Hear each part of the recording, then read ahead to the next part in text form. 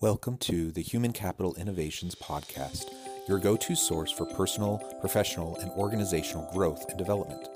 We hope you tune in often for all things people management, organizational development and change, organizational leadership, and social impact related. Maximize your personal and organizational potential with Human Capital Innovations Podcast.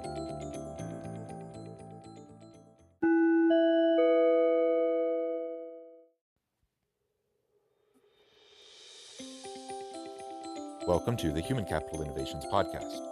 In this HBR Minute HCI podcast episode, I explore the recent HBR video, The Explainer, solving problems by starting with the worst idea possible.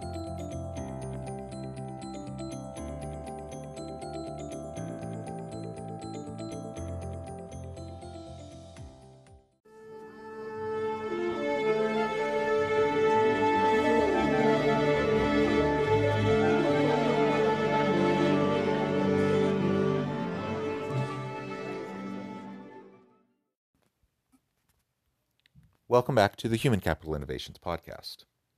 Today, in this HBR Minute podcast episode, I'll be discussing the HBR video, The Explainer, solving problems by starting with the worst idea possible. Sometimes wrong thinking can lead to the right answer. There are many creative tools a designer uses to think differently, but none is more counterintuitive than wrong thinking, also called reverse thinking. Wrong thinking is when you intentionally think of the worst idea possible, the exact opposite of the accepted or logical solution. Ideas that can get you laughed at or even fired, and work back from those to find new ways of solving old problems. I'm excited to explore this brief video with you today, and I'll catch you on the flip side of this first clip.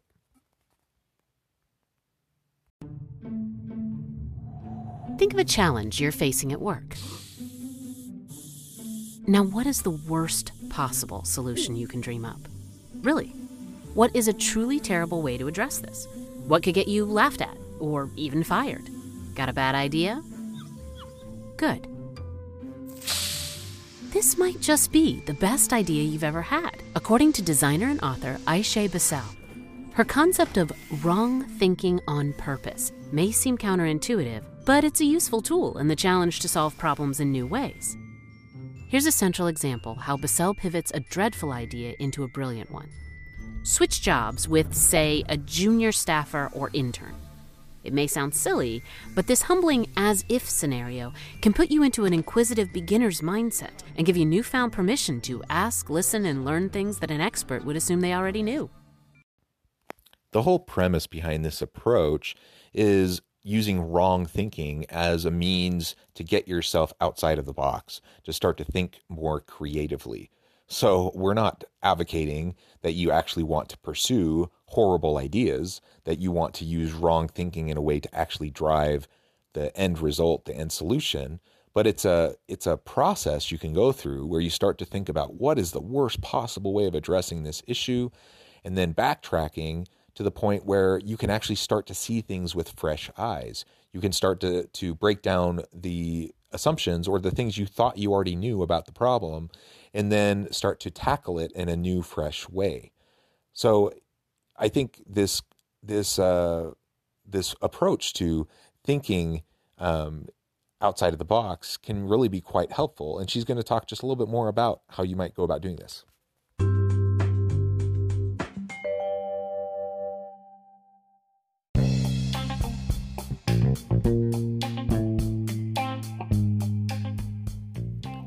I'm excited to announce the publication of my new book from HCI Press, The Alchemy of Truly Remarkable Leadership: Ordinary, Everyday Actions That Produce Extraordinary Results. Consider how the nature of work has shifted over the past 50 years. With increased globalization, rapid technological advancement, and the shift in economic composition, the average job of today looks very different than the average job of 50 years ago. What will the jobs and organizations of tomorrow look like? Moreover, what does this all mean for organizational leaders? What are the core competencies and capabilities of organizations and their leadership that are prepared for continued disruption and geopolitical and socioeconomic shifts? Regardless of what the future holds, increasingly, leaders need to be socially minded, data-driven, decisive, champions of talent, and disruptors of the traditional notions of leadership, teams, organizations, and work. The alchemy of truly remarkable leadership will help you to explore your own leadership competencies and capabilities and consider ways to apply and implement them into your workplace and personal life. I'm excited to share my insights with you.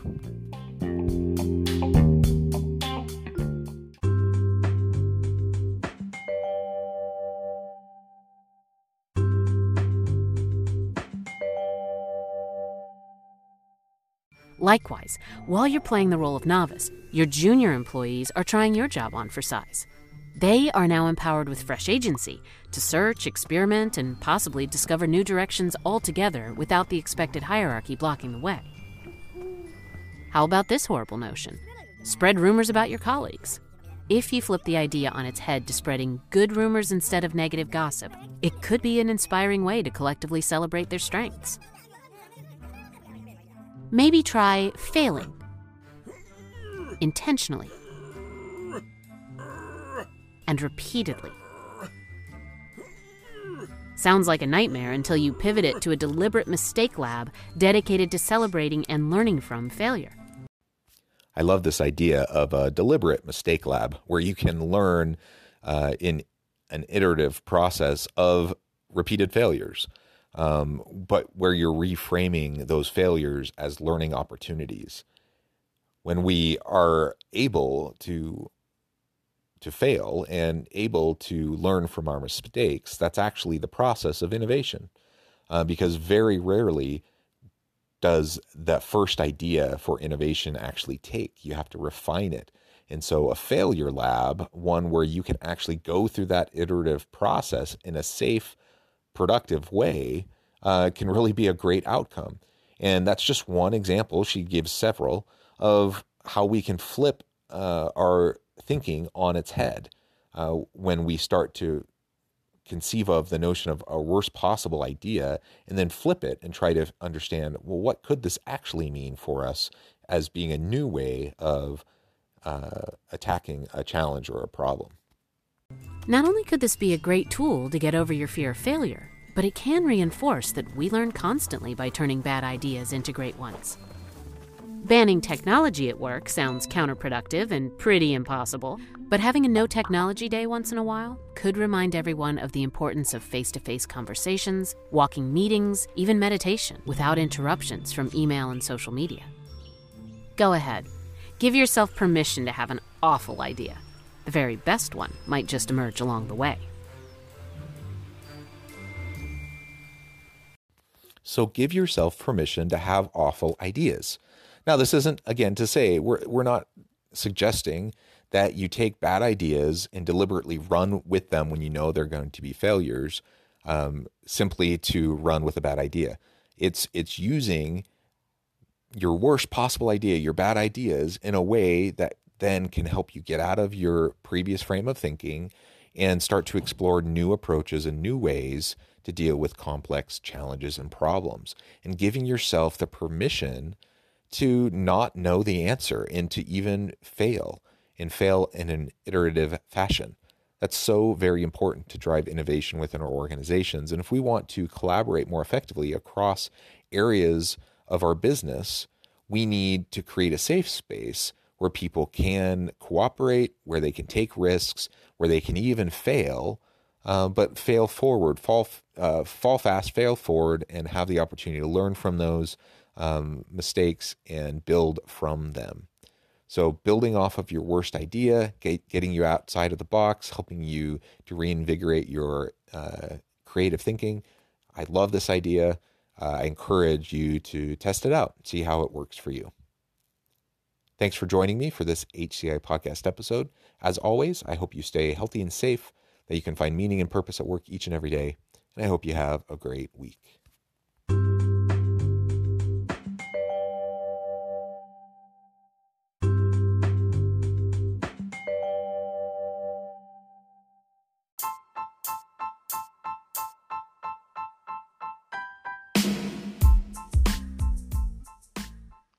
We are excited about the launch of HCI's new magazine, Human Capital Leadership.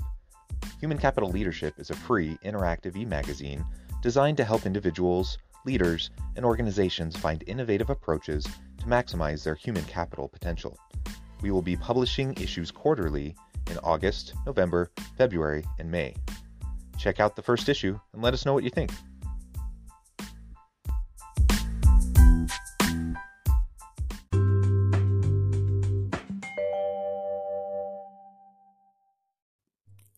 Thanks again for joining us for this episode of the Human Capital Innovations Podcast.